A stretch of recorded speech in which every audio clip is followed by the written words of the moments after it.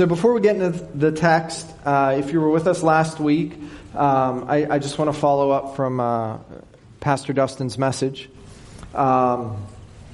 Maybe just a show of hands, how many people put their ketchup in the refrigerator? And if you don't know what that means, I'd encourage you to go back and listen to that message. I just put a snapshot of Heinz ketchup on his Facebook wall saying, it is recommended that you refrigerate. And oh my word, it blew up. People were commenting and all sorts of things. But I think Connie very wisely said, I think that was the very point, that we not divide over things like this. So, but that's where we are in the text in Romans 14. We've been working our way through Paul's letter to the church in Rome. And as we are now in this very practical section of what it means to know that God has justified us by faith in His Son Jesus and that our sins are forgiven, we are now called to live a life that is pleasing to God. And part of living a life that is pleasing to God is to understand properly where we appropriate all the things that happen in life and our decisions that we make in life that maybe the Scriptures don't necessarily speak into. And so it's in these gray areas, right, that sometimes we find the most tension in the body of Christ and in our own lives, because it's really easy to build walls and make decisions for ourselves that convince us that we're further in our spiritual walk than maybe we necessarily are. Do this and don't do this kind of statements. And so Paul graciously brings this thought up to the church in Rome. It's introduced to us, and as Pastor Dustin shared in verses 1 through 12 last week from Romans 14. We're not going to get as far this morning, and I know he said that tongue-in-cheek last week, and I shared in Sunday school that just for his comment that he was preaching 12 whole verses, I was only going to preach on one word, but I decided to go a little further. So, but it's this idea, right? And wherever you are in the spectrum, I need you to understand that we're using words that Scripture uses, and they're important because they help us understand where we are in this process of sanctification. The last week, Paul introduced this fact when he says, "Now accept the one who is weak in faith." And so you have this contrast that is introduced by Paul, those who are strong in faith and those who are weak in faith. Now, I'm not here to say right now that because you hold to a certain belief or your Christian liberty is exercised in a certain way, you're strong or weak. We're going to let God sort that out. What we need to be careful of is that as we read passages like this, we don't presume that we're somewhere on the spectrum that we might not actually be, and that we're proud in that, and we walk around thinking, I'm strong, when maybe there's some things that we're not so strong in. But the analogy that Paul introduces to this church is that there are some who are weaker in their faith. And because of that weakness in their faith, it's not that they don't love Jesus, right? He doesn't say they don't have faith. It's that they're weaker in their faith, and as a result, there are some things that could be a challenge to them as they walk with Jesus. And Paul says to this church, be careful. We have to be careful and mindful of where people are in their spiritual walk, and now he's building upon that. I came across in Chuck Swindoll's book, it's called The Grace Awakening, a story about some missionaries. And he uses it in an analogous fashion to explain some deeper principles. But he says there was a missionary family that was forced off the mission field by another missionary family over peanut butter. This family was sent to a location to serve the Lord, and they had sent a request home to their friends to send them some peanut butter. And after a while, they finally got it in one of their care packages, and they believed that the peanut butter was neither itself good or bad.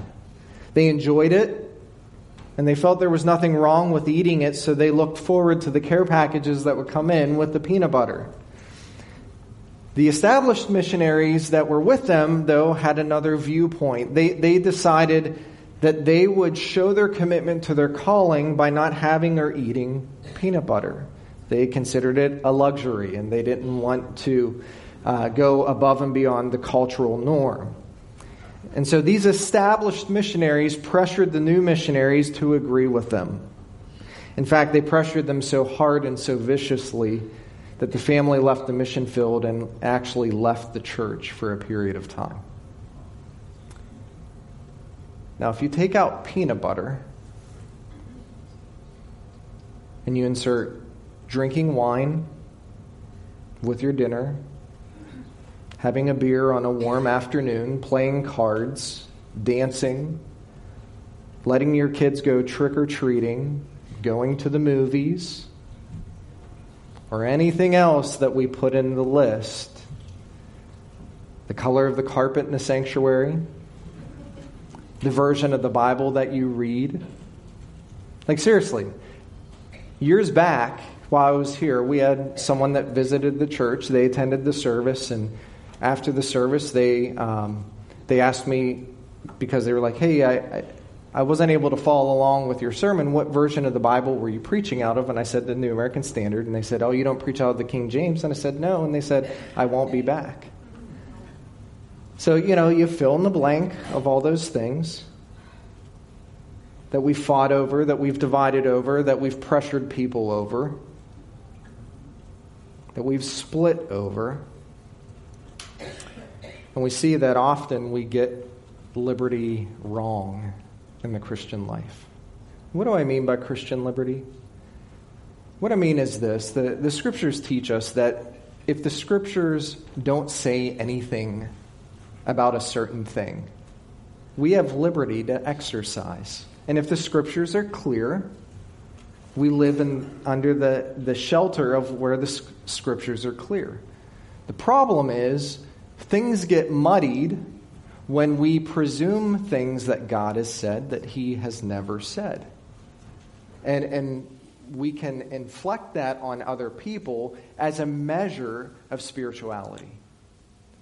And Paul is calling this church in Rome to be careful in the exercise of their liberty so that we don't presume upon anyone a framework of Christianity that is not biblical.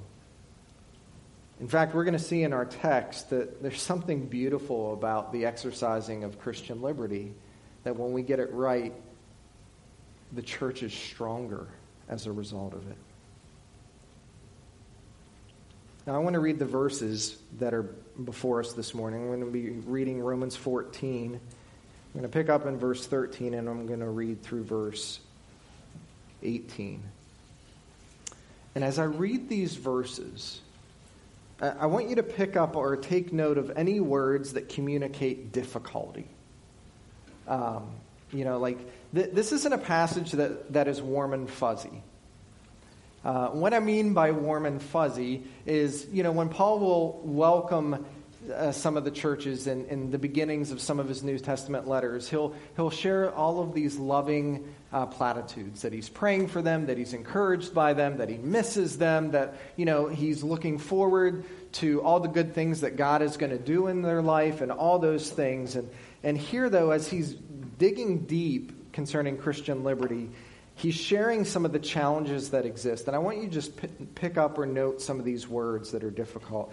In Romans 14 and verse 13, we read, "Therefore, let us not judge one another anymore, but rather determine this, not to put an obstacle or a stumbling block in a brother's way.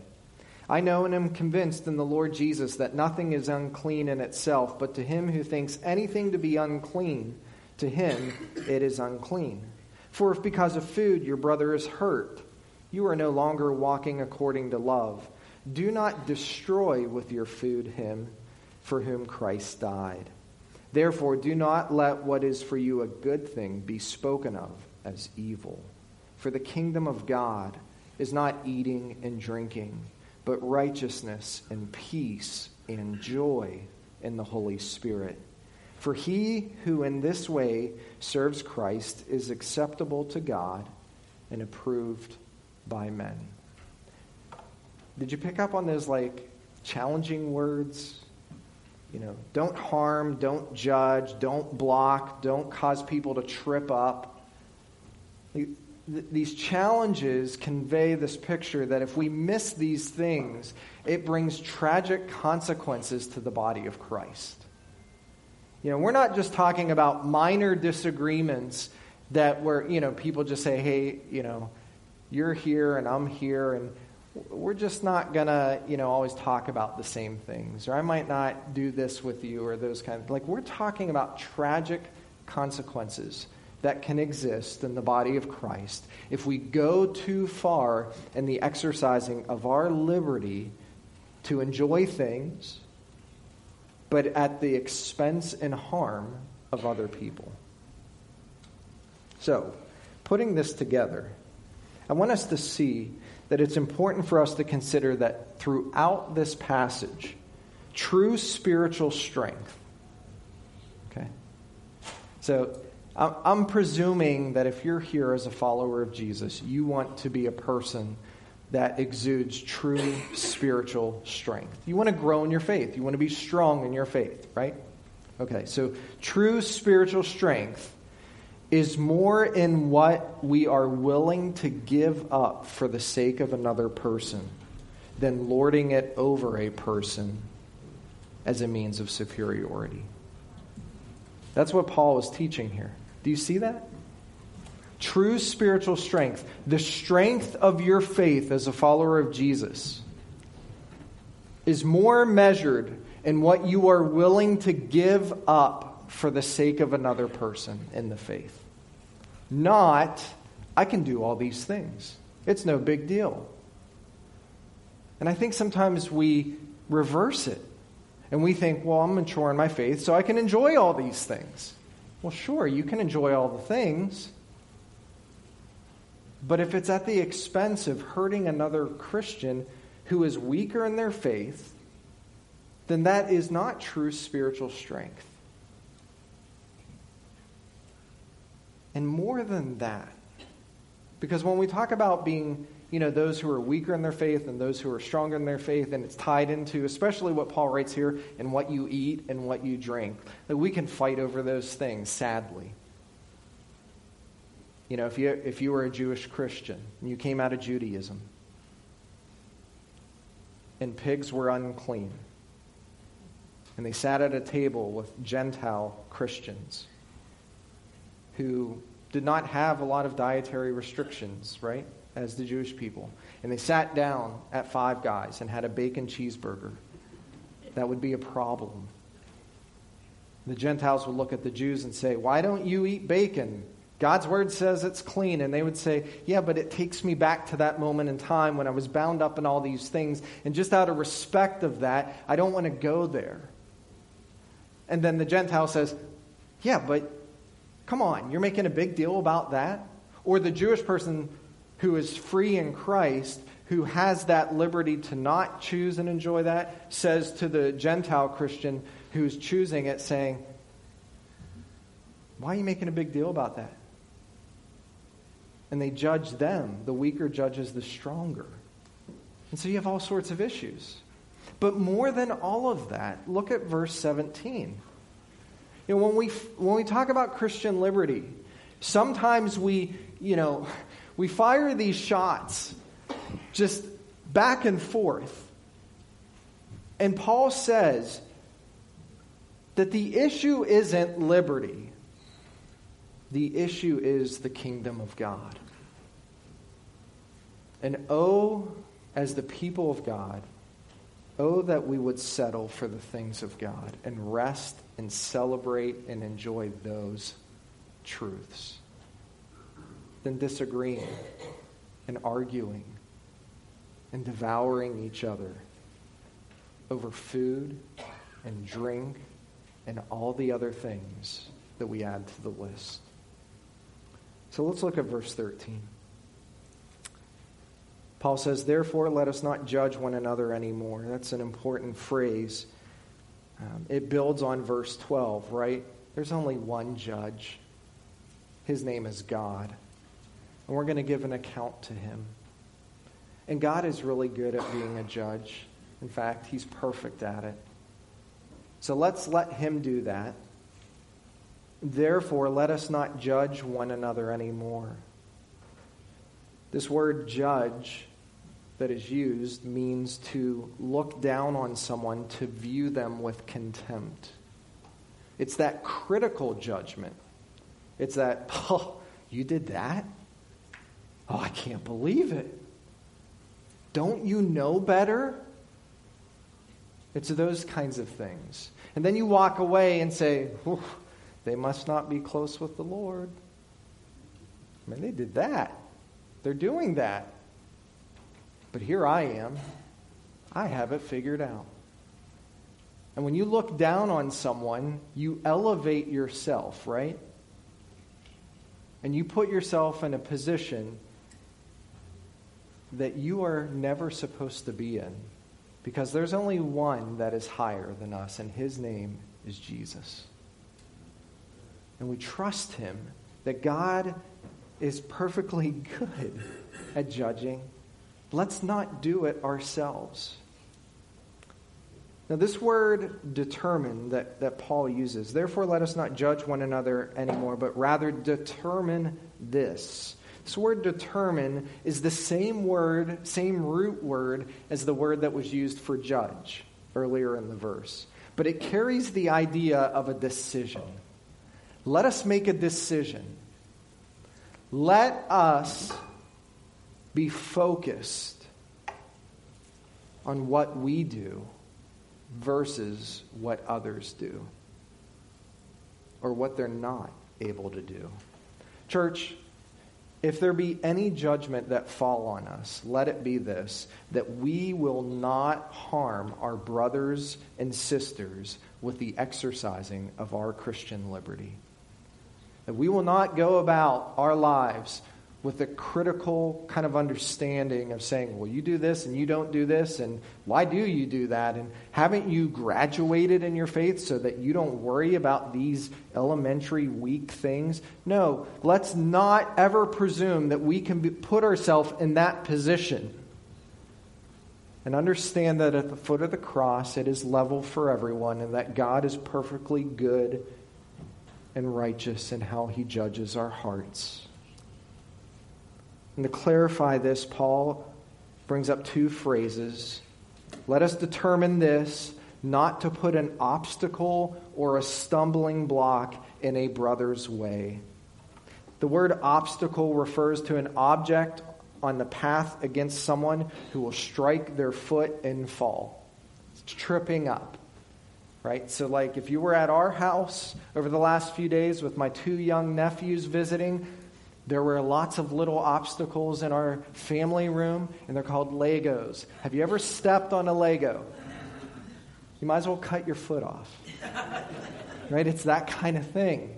You know, the obstacle that is put out that trips you up. The other phrase that Paul uses, let us not put any obstacles, but let us not also put a stumbling block in front of someone.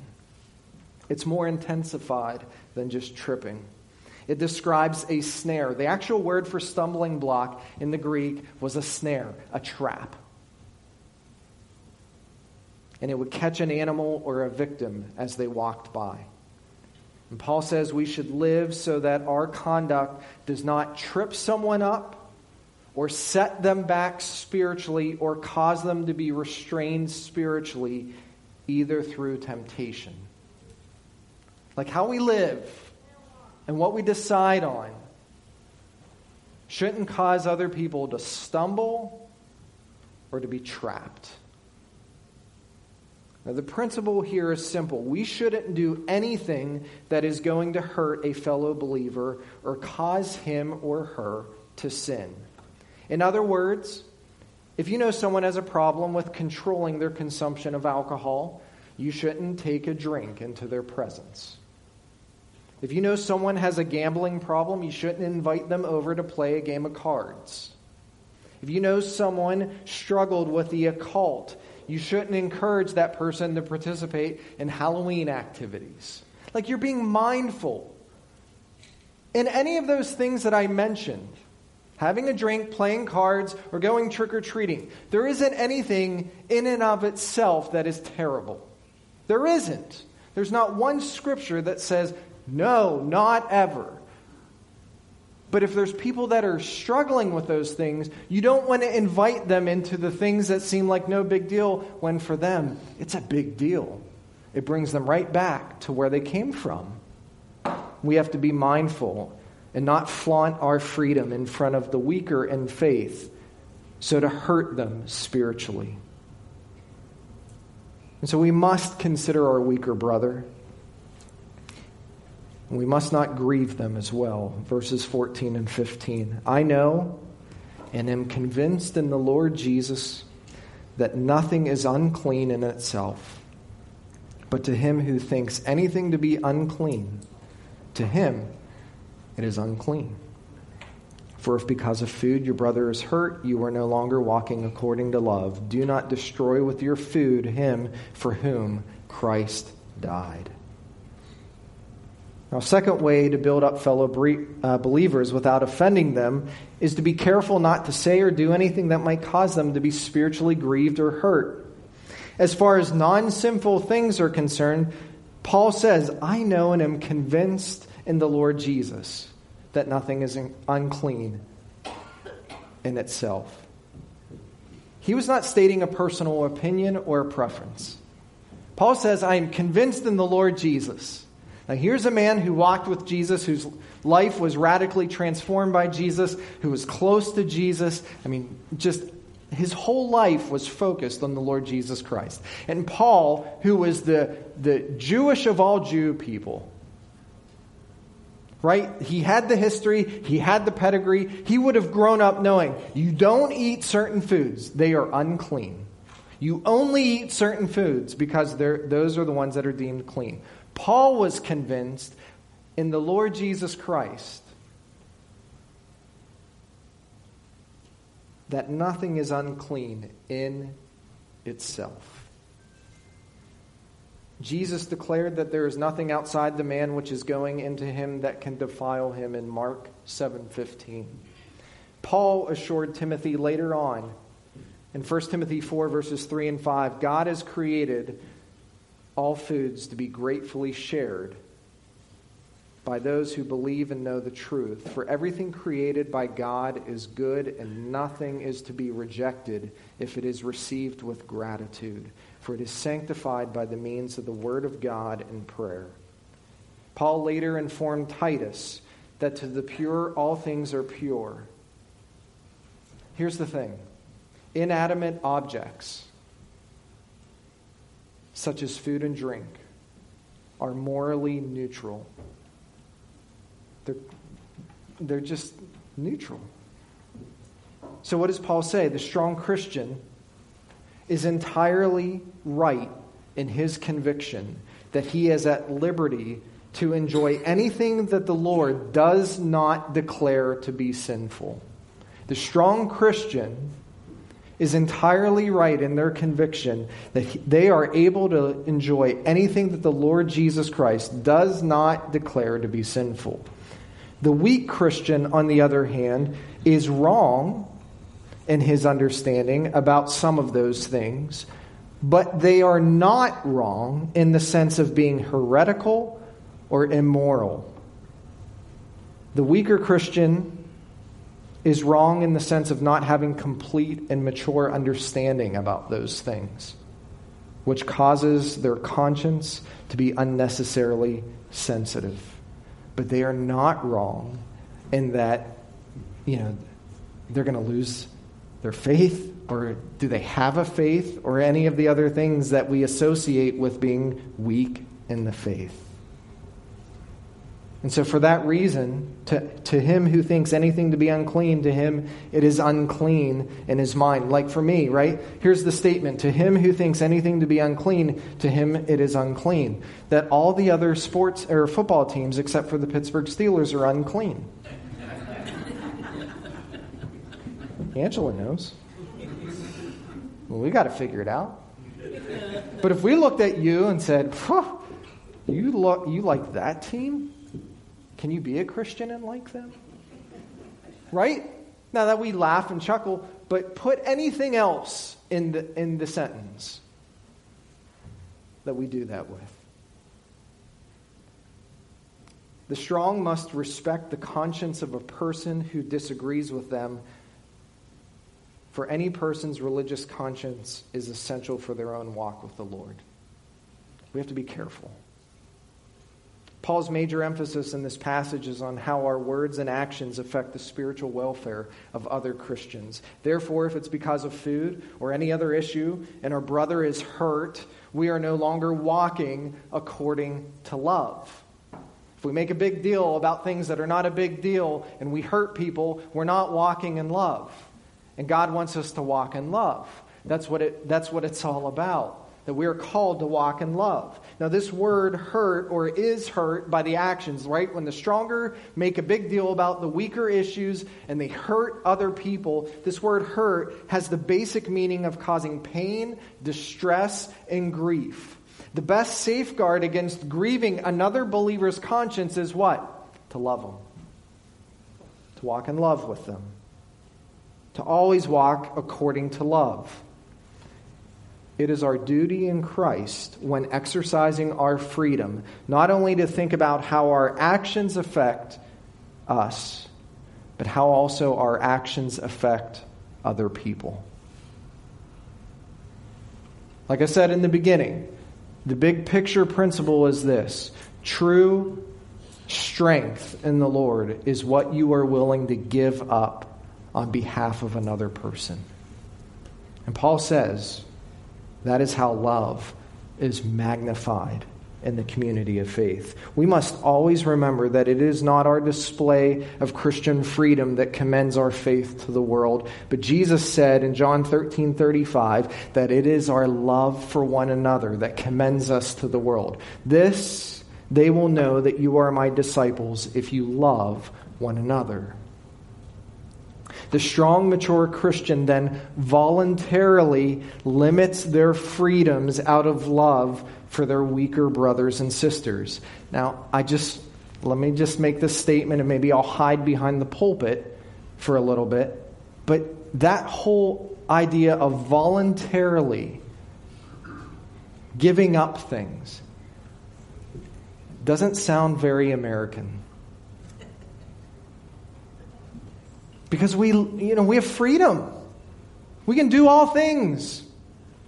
Have all things. Pursue all things. But in the Christian community, in the body of Christ, true spiritual maturity is shown in what we are willing to give up for the sake of someone else that's weaker. We need to be mindful of that. The late Bible teacher Henry Ironside was at a Sunday school picnic. And at this picnic, there was a former Muslim who came from India. This former Muslim was at the picnic and had come to know Christ, and his name was Muhammad Ali, not the boxer, okay? A different one. And this man ran his father's tea business in the United States. And as Ironside is commenting about this, he was chatting with this man at this picnic, and a young woman came by passing out sandwiches, and Ironside helped himself to several of them, but when this man, Mr. Ali, learned that they had pork and ham in them, he refused to take any of them. And the young woman laughed and said, "Why, Mr. Ali, you surprise me. Are you so under the law that you can't eat pork? Don't you know that a Christian is at liberty to eat any kind of meat?" Right? We are. Peter had a vision. All things are clean. In this vision, he saw all sorts of unclean animals brought before him in his mind in the book of Acts. All things are clean. Paul just said, all things are clean. Jesus himself said in Mark chapter 7, it's not what is on the outside that you put in. That's the issue. Well, this man, Mr. Ali, responded. He said, "I am at liberty to eat it." He didn't disagree. "But I am also at liberty to let it alone. You know that I was brought up a strict Muslim. My old father, nearly 80 years of age now, is still a Muslim. And every 3 years, I go back to India and give a report on the family business to my father. And always I know how I will be greeted. The friends will be sitting inside. My father will come to the door and say, Muhammad, have those infidels taught you to eat the filthy hog meat yet? No, Father. Pork has never passed my lips. And then he says he can go in the house and have the opportunity to preach Christ to his family. He goes on and to say, I could not preach Christ to my father the next time I go home if I take one of these sandwiches. That converted Muslim was willing to limit his liberty in Christ for the sake of the gospel. Whether towards unbelievers or towards weaker Christians, out of love, we should not insist our rights if it would damage the testimony of Christ. The word destroy that Paul uses here in verse 15 refers to utter devastation. Greek scholar W.E. Vine explains that this word destroy conveys the idea of not extinction, but ruin, loss, not of being, but of well-being. The idea is not to cause damnation, but to seriously destroy or devastate their spiritual growth. So, church, don't grieve your brother by your liberty. And finally, in verses 16 and 8 through 18, therefore do not let what is you a good thing be spoken of as evil, for the kingdom of God is not eating and drinking, but righteousness and peace and joy in the Holy Spirit. For he who in this way serves Christ is acceptable to God and approved by men. Do not allow minor things to overshadow the main thing. Right? Let's keep the main thing the main thing. What's the main thing? The kingdom of God. It's not what we can eat or drink. Like when we get to heaven and we're surrounded by all the saints giving praise and honor and glory to the Lord Jesus Christ forever, that there will come a point when there will be a banquet table set for everyone that is born again in Jesus Christ. It's called the marriage feast of the Lamb. And I don't know what's going to be served on that table, but I know this: when we're sitting at that table, no one will be fighting or turning an eye and saying, oh, I can't believe we're eating that. It's not what it's going to be about. Not only ought we to determine not to be stumbling blocks, we should also live as citizens of the kingdom of God. And here Paul, with finely tuned pastoral insight, elevates the conversation, right? He doesn't stay with food and drink. He doesn't keep bringing up these worldly examples of what we argue about and fight about and disagree about. No, he elevates our understanding to not this, but to that. That there's something bigger going on than what we see with our eyes. And if something is going to cause a problem and hamper the advancement of God's kingdom, we should refrain from doing those things. If the exercise of our freedom, which is lawful for us to do, detracts from the glory of God, then we should refrain. Paul wants us to remember that what is important is not the exercise of our freedom, but the glory of Christ. The kingdom of God is not eating and drinking. The point is that the gospel is not about details of issues that aren't really important. What is important, that we are sinners, and a loving God who demands righteousness gave us his only begotten Son. And when we believe him by faith, we will not perish, but we will have everlasting life. We have got to stop fighting over issues that are not important. It doesn't matter what I think about an issue, it matters what God thinks. I wonder if God will be saying something very much like us, or like this to us today. you should have not wasted the church's time or energy fighting over things like what movies you watch, if you can go to the movies to begin with, which music that you prefer in the church service, whether it's contemporary or classical, or if it was written 100 years ago or 10 minutes ago, or even scriptural things, right? Is the rapture pre-trib, mid-trib, post-trib? What about the doctrine of predestination? Do we all agree on that? What about the differences that exist between people that think that the church has replaced Israel and people that think that Israel is its own? Now, these are important things to talk about, the Bible things, right? The discussions that exist. But man, we have divided over things that grieve God's heart. Those things are worth discussion. They're worth studying. But they must never become ends in of themselves to divide churches.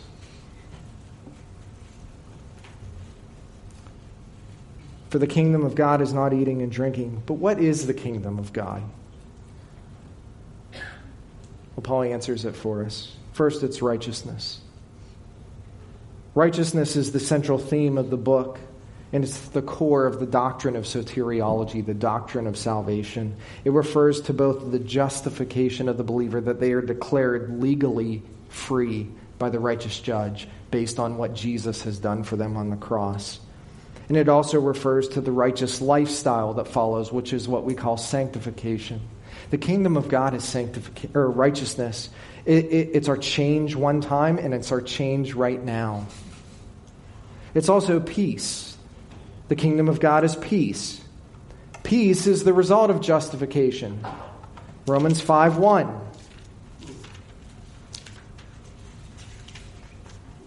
Therefore, having been justified by faith, we have peace with God through our Lord Jesus Christ.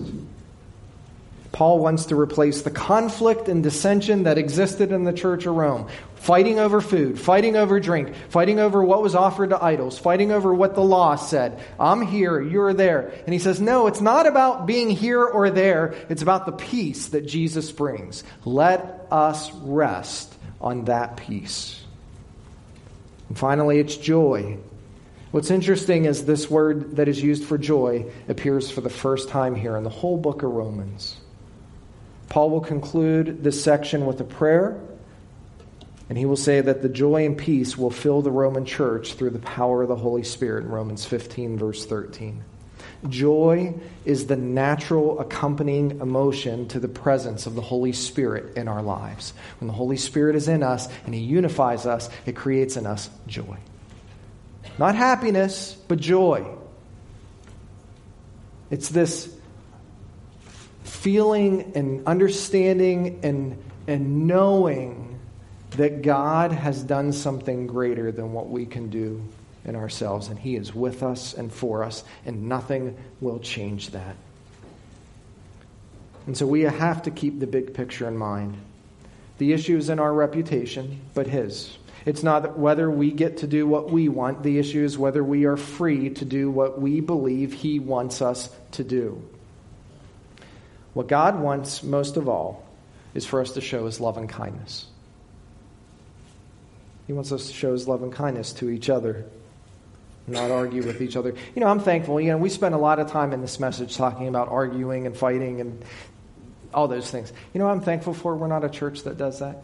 Like, really, I'm not lying to you. I'm not trying to say this because we're on a live stream and it's like, hey, folks, come visit our church because we don't fight with each other. No, I don't ever remember a time where people were, out in the parking lot drawn to fisticuffs because they're fighting over where they're going to eat lunch after the church service. Or you went out to eat lunch. You're supposed to eat at home. No, we're going to go out. And then we fight over those things. We don't devour each other. We're not critical of those things, but there is that propensity in us to elevate ourselves over other people. And what Paul is saying is, please be careful with that, because your strength in the Lord is more determined by what you're willing to give up for the sake of another.